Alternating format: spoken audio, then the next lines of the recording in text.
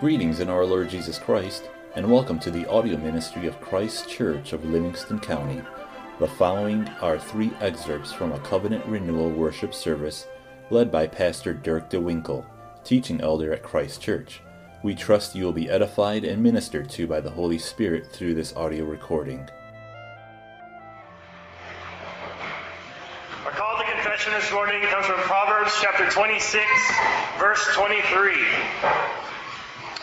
Fervent lips with a wicked heart are like earthenware covered with silver dross. This verse is sandwiched between a few verses about gossiping and being a troublemaker and a few verses about liars and how they hate. The point is this: wicked people know how to tell a good tale, to spin a good yarn, and they know how to put you off your guard. Their words mask their hearts. The proverb likens them to cheap pottery with a shiny glaze. Instead of beautiful words revealing a heart of gold, their lips spew lying words, concealing evil. From this truth we can draw much wisdom. First, all is not gold that glitters. We must learn to discern and to decipher what is truly valuable from what is a lie. A good rule of thumb, or jumping off point for this, is to remember the other proverb: if it sounds too good to be true, it probably is. You probably noticed by now that the internet is full of free offers of thousands of dollars of money if you'll just send them your bank account number and personal information. You are the answer to their prayers, and you will be helping them out by transferring funds from Burkina Faso or Liberia or some other exotic location. There are also many offers of a good time with no strings attached from complete strangers. Girls whose only goal in life is to bring you pleasure. Don't worry, it's all on the up and up. Don't be a fool and don't fall for the lies. Don't be dazzled by the Las Vegas glitter and lights. Somebody is after your wallet or your reputation or both, and they don't care how much it hurts you. Second, and a little closer to home, we must learn to discern and to decipher the hearts of those who speak around us. The immediately preceding verses are about gossiping. Gossip is frequently carried on under the guise of concern for someone or some other noble cause. But when speech is driven by wicked motives, to hurt others, to make them look bad, or to gloat over them, no matter what the appearance is, the result is damage to the community. Instead of investing in the body, they are damaging, they're hurting the body. Finally, and closest to home, this proverb is a warning to us to guard our own hearts and to repent of any wickedness in our own hearts. It is easy for us to judge others, but wickedness and pride are deceitful, and we must acknowledge that we are both capable of and probably guilty of putting a veneer on our own motives. We know that appearances matter, so we know how to put on a happy face and to say the right things. But appearance is not enough. God judges hypocrisy, and we must match our outward profession with the humility and wisdom of genuine love, lest we be found to be worthless pottery. This reminds us of our need to confess our sins. So if you're willing, you will please kneel.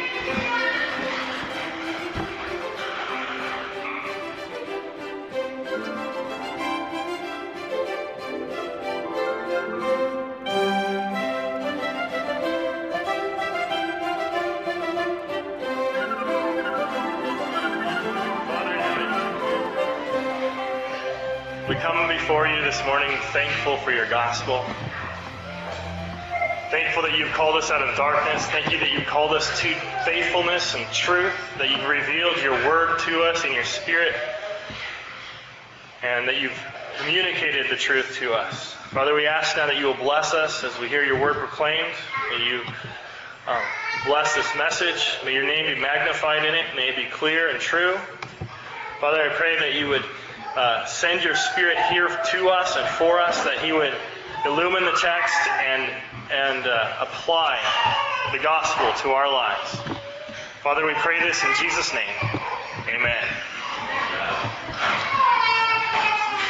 So our text this morning is James chapter 5, verses 1 through 6. And it's providential that our text is a scathing critique of the wealthy. James just really digs in deep here. But it's providential that it falls on Reformation Sunday. Every year on the last Sunday in October, we remember and celebrate our Reformed heritage. And our text is particularly appropriate this morning because the Roman Church's greed, its wealth, its wicked heart there, was instrumental in instigating the Reformation. I'm going to open the message this morning with an excerpt from a book written by Randy Alcorn called Money, Possessions, and Eternity.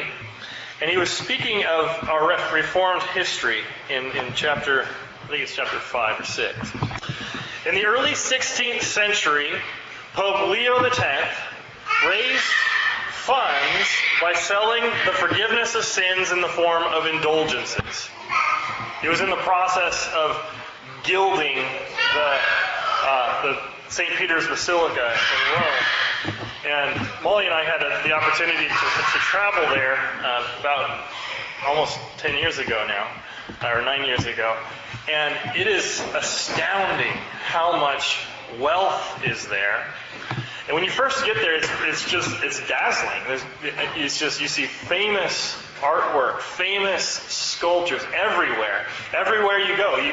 But it becomes overwhelming to the point where it's blasé. It's almost boring.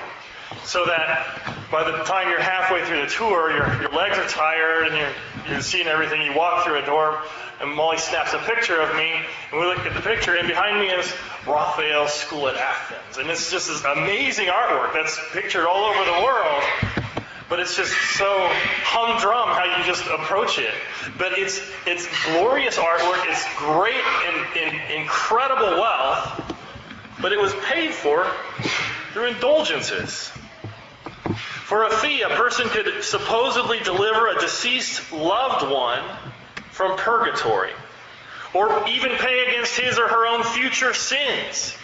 In order to buy from the Pope the office of Archbishop of Mainz, Albert of Brandenburg borrowed a huge sum of money from the bank, and with Pope Leo's authorization began to sell indulgences in Germany in order to repay the debt. Albert's chief salesman was Johann Tetzel, who traveled from town to town selling forgiveness as if it were a sack of potatoes. Tetzel's catchy chant went like this: "As soon as the coin in the coffer rings, the soul from purgatory springs."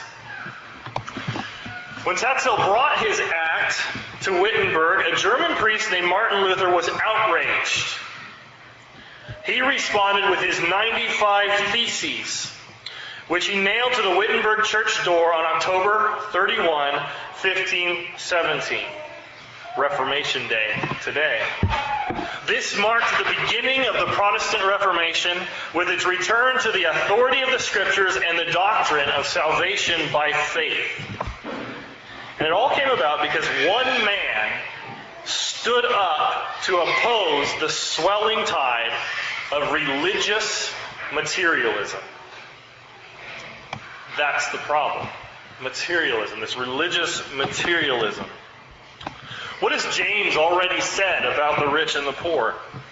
In James chapter 1, verses 9 to 11, we read this: "Let the lowly brother glory in his exaltation, but the rich in his humiliation. Because as a flower of the field he will pass away, for no sooner has the sun risen with a burning heat than it withers the grass, its flower falls, and its beautiful appearance perishes. So the rich man also will fade away in his pursuits." That's what James said about the rich and the poor. Then in chapter 2, verses 1 through 9, he says, "Do not show partiality," especially verses 5 through 7. "Listen, my beloved brethren, has God not chosen the poor of this world to be rich in faith and heirs of the kingdom which he promised to those who love him. For no sooner has the sun risen with a burning heat than it withers the grass, its flower... to those who love him. But you have dishonored the poor man. Do not the rich oppress you and drag you into the courts? Do they not blaspheme that noble name by which you are called? James reiterates the sentiment regarding the passing nature of life at the end of chapter 4 in the passage we studied last week. There we saw James take issue with those who plan arrogantly and boast of their exploits because, and I quote, their life is a vapor that appears for a little time and then vanishes away.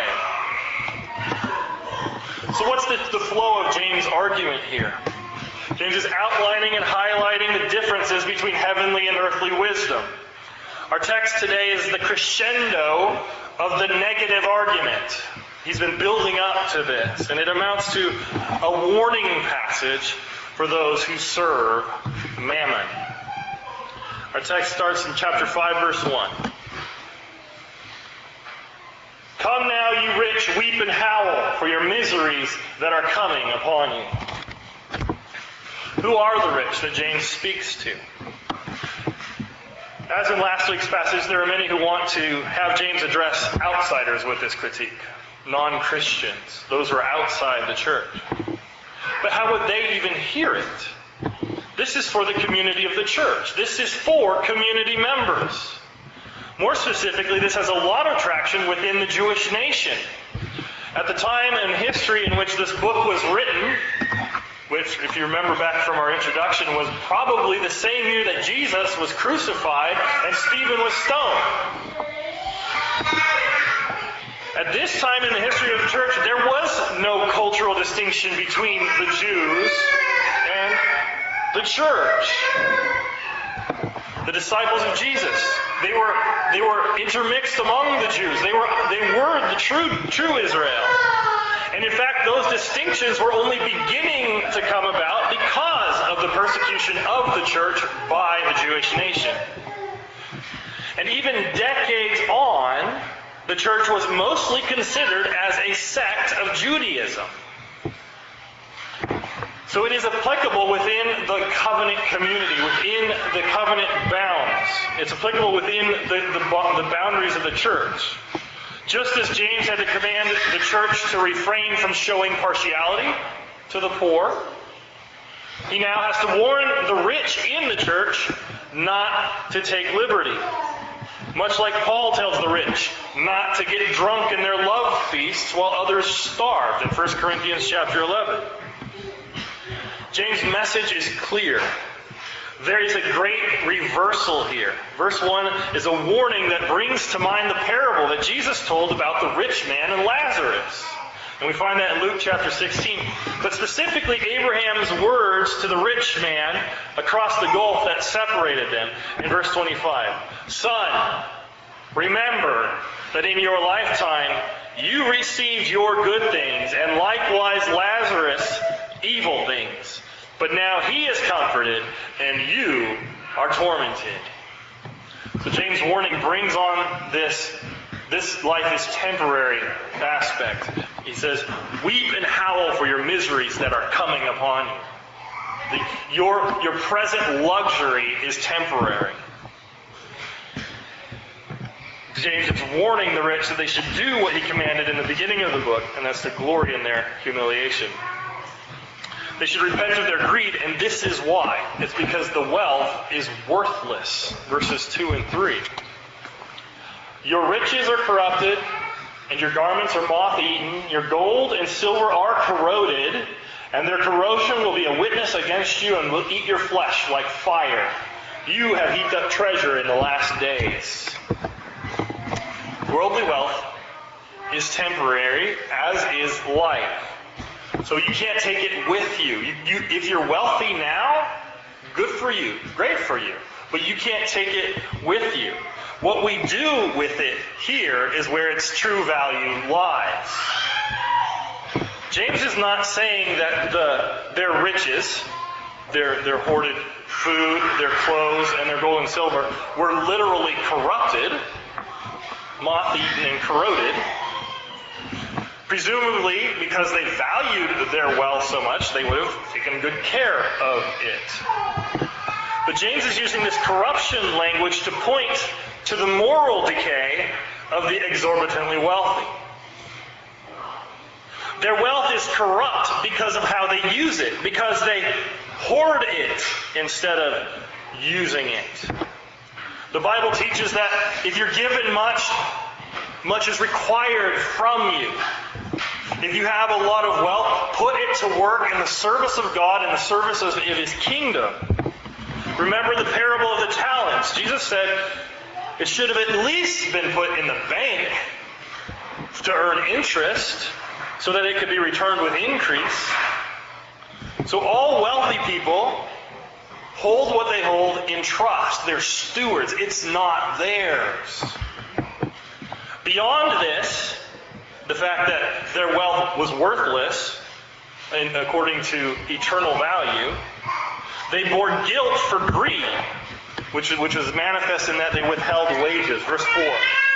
Indeed, the wages of the laborers who mowed your fields, which you kept back by fraud, cry out. And the cries of the reapers have reached the ears of the Lord of Sabaoth.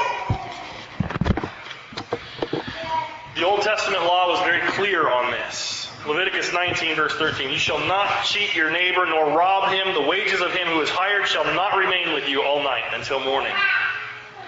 And again in Deuteronomy chapter 24, when the law was reiterated, you shall not oppress a hired servant who is poor and needy, whether one of your brethren or one of the aliens who is in your land within your gates. Each day you shall give him his wages, and not let the sun go down on it, for he is poor and has set his heart on it, lest he cry out against you to the Lord, and it be sin to you. And the prophets reiterate this when they condemn Israel for their failure to obey. Jeremiah 22. Woe to him who builds his house by unrighteousness and his chambers by injustice, who uses his neighbor's service without wages and gives him nothing for his work. This wickedness will not go unpunished. And the Lord of Sabaoth, the Lord of hosts, that's what Sabaoth means, He's the Lord of armies, our God, our mighty God, who judges from heaven and brings judgment down on men, hears. And this is no light matter. This is what David said in 1 Samuel 17 when he was talking to Goliath. And David said to the Philistine, you come to me with a sword, with a spear, and with a javelin, but I come to you in the name of the Lord of hosts, the God of the armies of Israel, whom you have defied. And we all know how that went down for Goliath. Not so good. Likewise in Deuteronomy 10, God administers justice for the fatherless and the widow and loves the stranger, giving him food and clothing. And in Malachi 3, and I will come near you for judgment. I will be a swift witness against sorcerers, against adulterers, against perjurers, against those who exploit wage earners and widows and orphans, and against those who turn away and alien because they do not fear me, says the Lord of hosts. Our God is a God who has compassion on those in need, who loves the underclass. He cares for the underprivileged, the poor, the downtrodden, and the outcasts. He sends his disciples to share the gospel, the good news of life and salvation to them. And because of their position and their humility, the gospel tends to spread like wildfire there. But the rich are full of shamelessness and folly. Verse 5. You have lived on the earth in pleasure and luxury. You have fattened your hearts as in a day of slaughter. They are fat, they are sleek, and they are fools. Pleasure and luxury.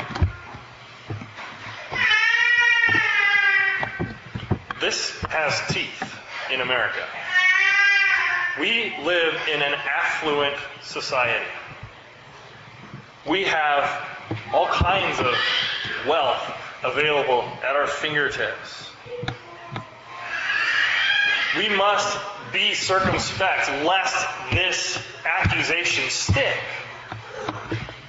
Do we live in pleasure and luxury? Have we fattened our hearts as in the day of slaughter? The picture is of an ox ready to be destroyed. They're fat, they're sleek, they are fools. And James tops off his scathing critique with a declaration of guilt for their crimes. Verse 6. You have condemned, you have murdered the just. He does not resist you. They're guilty of murdering the righteous. The word the just there could be taken in a number of ways, and perhaps it's intended to be taken in a number of ways. It could be a reference to Jesus, who was murdered by the wealthy Jews. Or Stephen. It could be a reference to Stephen's murder, which initiated the dispersion of the church to which James was writing. Or it could be a reference to the church itself, the poor and the weak in the church, or the persecuted ones in the church. Regardless, the wealthy are willing to kill in order to maintain their lifestyle.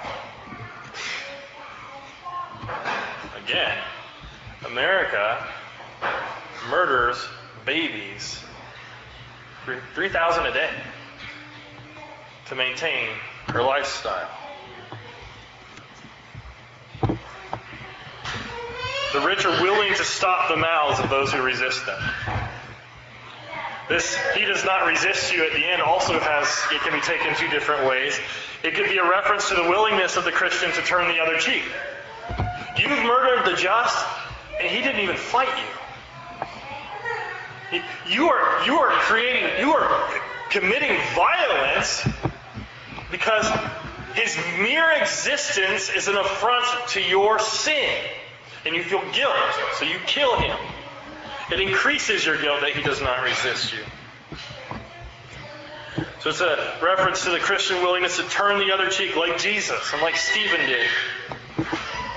Or it can be taken as a question implying the subject of God. Does God not resist you? And this would be recalling chapter 4, verse 6, where James quotes the Old Testament. It says, God resists the proud, but gives grace to the humble. In that sense, he's saying, do you think you can get away with this? No, you can't. The Lord of Sabaoth, he hears. He hears the prayers of the just. In all of this, we see that wealth is dangerous and money is deceptive. James has strong words for the rich. Remember his resolution at the end of chapter 4, the verse preceding our text. To him who knows to do good and does not do it, to him it is sin. And immediately afterward, James indicts the rich for their greed and their covetousness.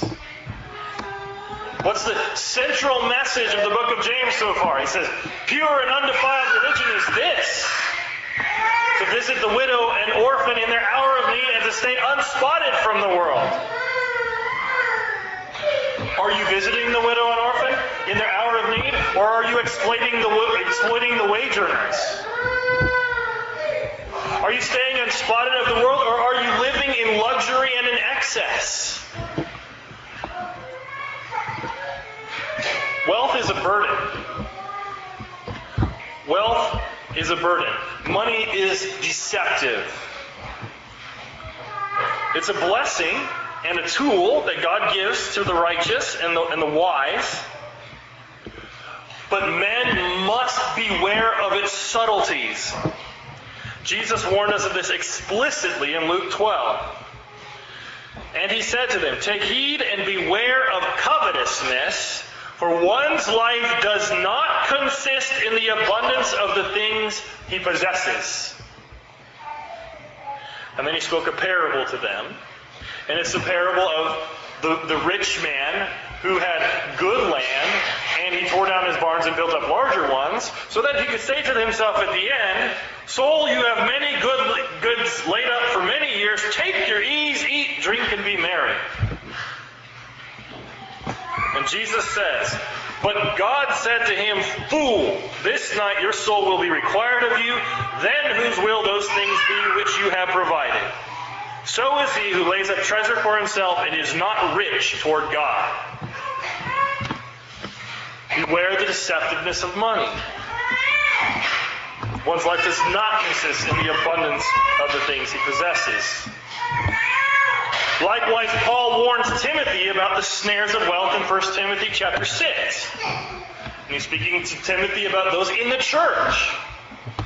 "But those who desire to be rich fall into temptation and a snare, and into many foolish and harmful lusts, which drown men in destruction and perdition. For the love of money is a root of all kinds of evil, for which some have strayed from the faith in their greediness and pierced themselves through with many sorrows. Command those who are rich in this present age not to be haughty, nor to trust in uncertain riches, but in the living God, who gives us richly all things to enjoy." Don't put your faith in the wealth. Put your faith in God. God can take it in a heartbeat. He did for Job. Jesus voluntarily gave it up. God's in control of that. He's giving it to you for you to use the way He commands you to use it. You hold it in trust. You are a steward. John also piles on in Revelation chapter 3, speaking to the church of the Laodiceans. "Because you say, 'I am rich, have become wealthy, and have need of nothing,' and do not know that you are wretched, miserable, poor, blind, and naked." He sounds a lot like James there, doesn't he? "You say, 'I'm rich, have become wealthy, and have need of nothing,' but you are wretched, miserable, poor, blind, and naked." Just like James says, your wealth is corrupted. It's worthless. It means nothing in the eyes of God. John goes on, "I counsel you to buy from me gold refined in the fire, that you may be rich, and white garments, that you may be clothed, that the shame of your nakedness may not be revealed, and anoint your eyes with eye salve, that you may see. As many as I love, I rebuke and chasten. Therefore be zealous and repent." Notice how the spiritual perspective correctly identifies true wealth with the refining of suffering, the clothing of righteousness, and the ability to see. And what is it you're supposed to see but your neighbor? To love your neighbor, to be generous to him. "And these things have a reward." John goes on, "Behold, I stand at the door and knock. If anyone hears my voice and opens the door, I will come into him and dine with him, and he with me. To him who overcomes, I will grant to sit with me on my throne, as I also overcame and sat down with my Father on his throne. He who has an ear, let him hear what the Spirit says to the churches." Wealth is deceptive. The world has bought it hook, line, and sinker. Don't fall for the lies of the secular world. Don't live on easy street. Don't make that your aim in life. Remember God. Glory in your humiliation and service of Him and His gospel. Humble yourself before Him, and He will lift you up. And now I come to an important diversion. It has to do with what James said back in verse 3. "You have heaped up treasures in the last days." What's that mean? What's he talking about there?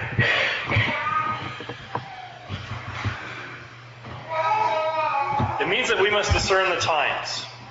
And Solomon is clear that there is a season and there is a time for everything under the sun. A time to accumulate and a time to spend. What I'm talking about here in particular is covenantal culpability. God judges the world corporately, as a body. So when Israel mistreated the poor, God threatened Israel with destruction. Isaiah 13. Wail, for the day of the Lord is at hand. It will come as destruction from the Almighty. Jeremiah 22. For thus says the Lord concerning Shallum the son of Josiah, king of Judah. Woe to him who builds his house by unrighteousness and his chambers by injustice, who uses his neighbor's service without wages and gives him nothing for his work, who says, I will build myself a wide house with spacious chambers and cut out windows for it, paneling it with cedar and painting it with vermilion. So he's talking about granite countertops and fancy floors. And shall you reign because you enclose yourself in cedar? Did not your father eat and drink and do justice and righteousness? Then it was well with him. Shallum was the son of Josiah. Josiah was a righteous king. Shallum, not so much. He judged the cause of the poor and the needy. Then it was well. Was not this knowing me, says the Lord? Yet your eyes and your heart are for nothing but your covetousness, for shedding innocent blood and practicing oppression and violence. And then, after God preached that this judgment was coming, well, he warned them first in the law, then he gave it to the prophets, and then when God delivered on his promises and sent the Jews into exile, all of the Jews suffered. All of the Jews suffered. They were all either carted off into exile or left in destitution in the Holy Land. Nobody got a pass. But even in that, God saves the righteous. Jeremiah, Daniel, and Ezekiel were saved. And the remnants returned with Ezra and with Nehemiah. But the righteous suffered. They had to go. The wicked were tenacious and greedy, and they perished in their guilt. But they all suffered. We see the same pattern with the way the Jews of Jesus' day and James' day held on to their wealth, which ultimately led to the wars of the Jews and the total destruction of the nation of Israel and the temple in AD 70, just as Jesus had prophesied. They were living in the last days, buying and selling, marrying and giving in marriage, just like in the days of Noah, just like Jesus said. And in that context, they're hoarding wealth instead of spreading the gospel, giving the only thing that can save. The Jews mistreated the church, and all of the nation was destroyed in the war against the Jews, and yet God saved his remnant. The church made it out. And this is where we must take a moment for retrospection concerning our own place in history. We're like the Pharisees. The Pharisees thought they were righteous. They appropriated Moses from the law. We have Moses. Well, America appropriates the Pilgrims, the American fathers, good and righteous men. They're standing on the shoulders of George Washington and Thomas Jefferson and Abraham Lincoln.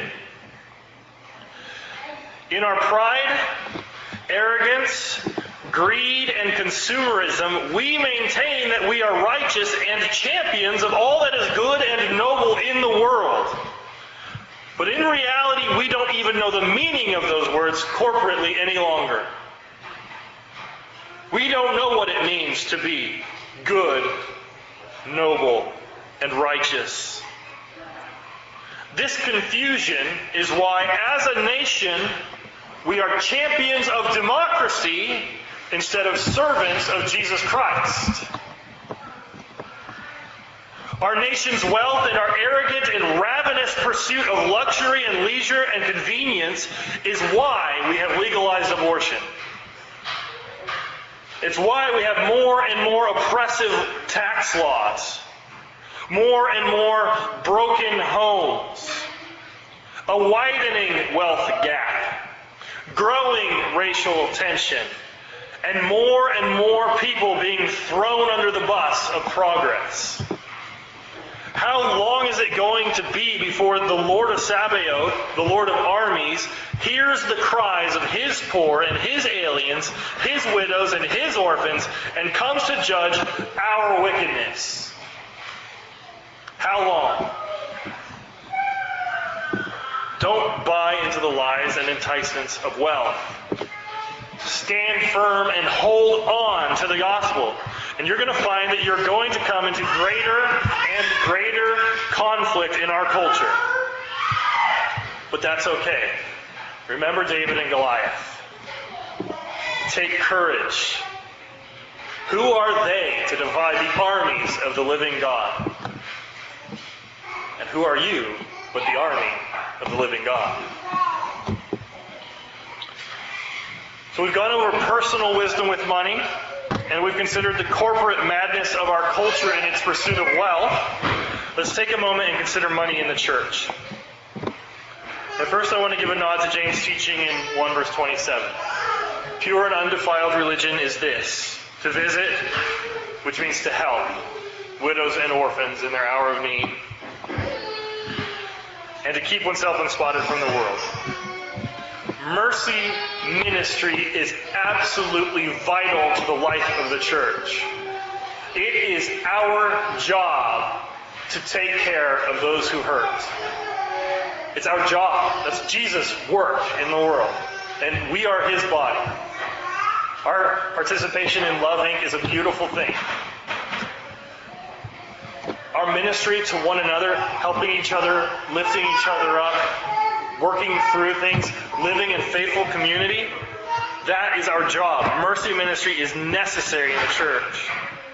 There is no church without relief of need and relief of oppression. There's no church without it. When God makes things right with us, it necessarily results in our making things right for our neighbors. And that means upholding justice and administering mercy. So that means standing up for the little guy, defending him against the wickedness of corporate greed or national greed. Second, money in the church, regarding money in the church, is that repentance is key. Humility is absolutely key to the faithful use of money in the church. Money brings great danger. Verse 5, you've lived on the earth in pleasure and luxury. You have fattened your hearts as in a day of slaughter. We live in the context of that temptation every day. We have plenty to eat. We have warm homes. We have warm beds. It is really easy to embrace that and pursue that. It's really easy to look over our shoulder and say, but they've got it better, so I feel bad for myself. It's very easy for us to do this. And that's a pursuit of luxury, and it's fattening our hearts for the slaughter. We must do some hard thinking and consider whether we are being faithful to the gospel command to run the race. Are we laying aside everything that hinders us? Or are we pursuing an idol? Because if we have bought into the world's categories, we will participate in its judgment, even if we're saved by the skin of our teeth. Let us do as James suggests and let the rich glory in their humiliation. As the flower fades and as the grass withers, humble yourself in the sight of the Lord and he will lift you up. Finally, money is not an end, it is a means. All things we have we hold as servants of God. In Luke 19, Jesus commands us thus, and I say to you, make friends for yourselves by unrighteous mammon, that when you fall, they may receive you into an everlasting home. Money's a tool. Money's a talent, like in the parables of the talents. We're supposed to use our money in accordance with God's commands and use it in his service and in serving one another. God knows and God sees our checkbooks. He reads our budgets and he judges. And I leave you with an exhortation from Paul in the book of Galatians at the end of the book. Do not be deceived. God is not mocked. For whatever a man sows, that he will also reap. For he who sows to his flesh will of the flesh reap corruption. But he who sows to the Spirit will of the Spirit reap everlasting life. And let us not grow weary while doing good, for in due season we shall reap if we do not lose heart. Therefore, as we have opportunity, let us do good to all, especially to those who are of the household of faith. In the name of the Father, the Son, and the Holy Ghost, let us pray.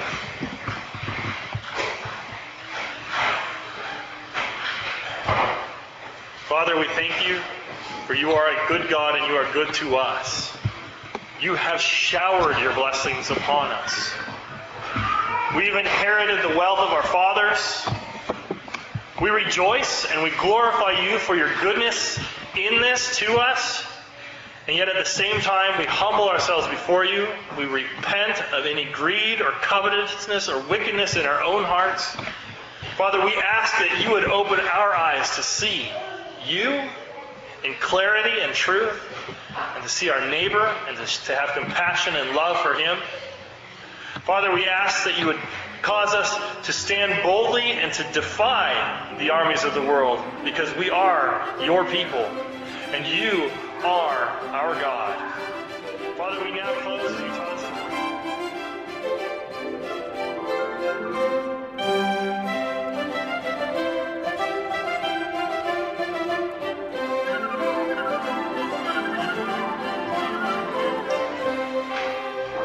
Jesus Christ came down from his rightful place of glory at the right hand of God. Speaking to one of his disciples, he said, "Foxes have holes, and birds of the air have nests, but the Son of Man has nowhere to lay his head." And yet he calls us all to follow him.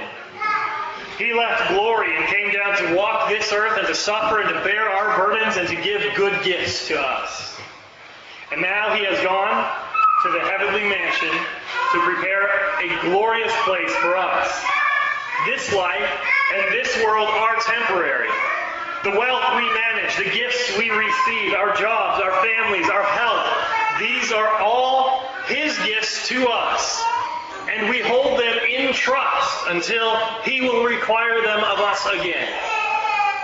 But we see with the eyes of faith that there is nothing we need but him. And himself he has already given to us, and he will never take himself away from us.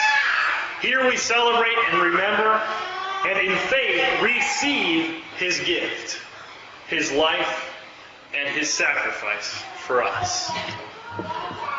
Christ's body, broken for us. Let us pray. Thank you for listening to these excerpts from the worship service of Christ Church of Livingston County. If you would like further information about anything in these messages, the Bible, about Christ Church of Livingston County, or wish to make any other related inquiry, please feel free to contact Pastor Dirk DeWinkle through our website, ChristKirkMI.com. That's ChristKirkMI.com. Again, thank you and blessings.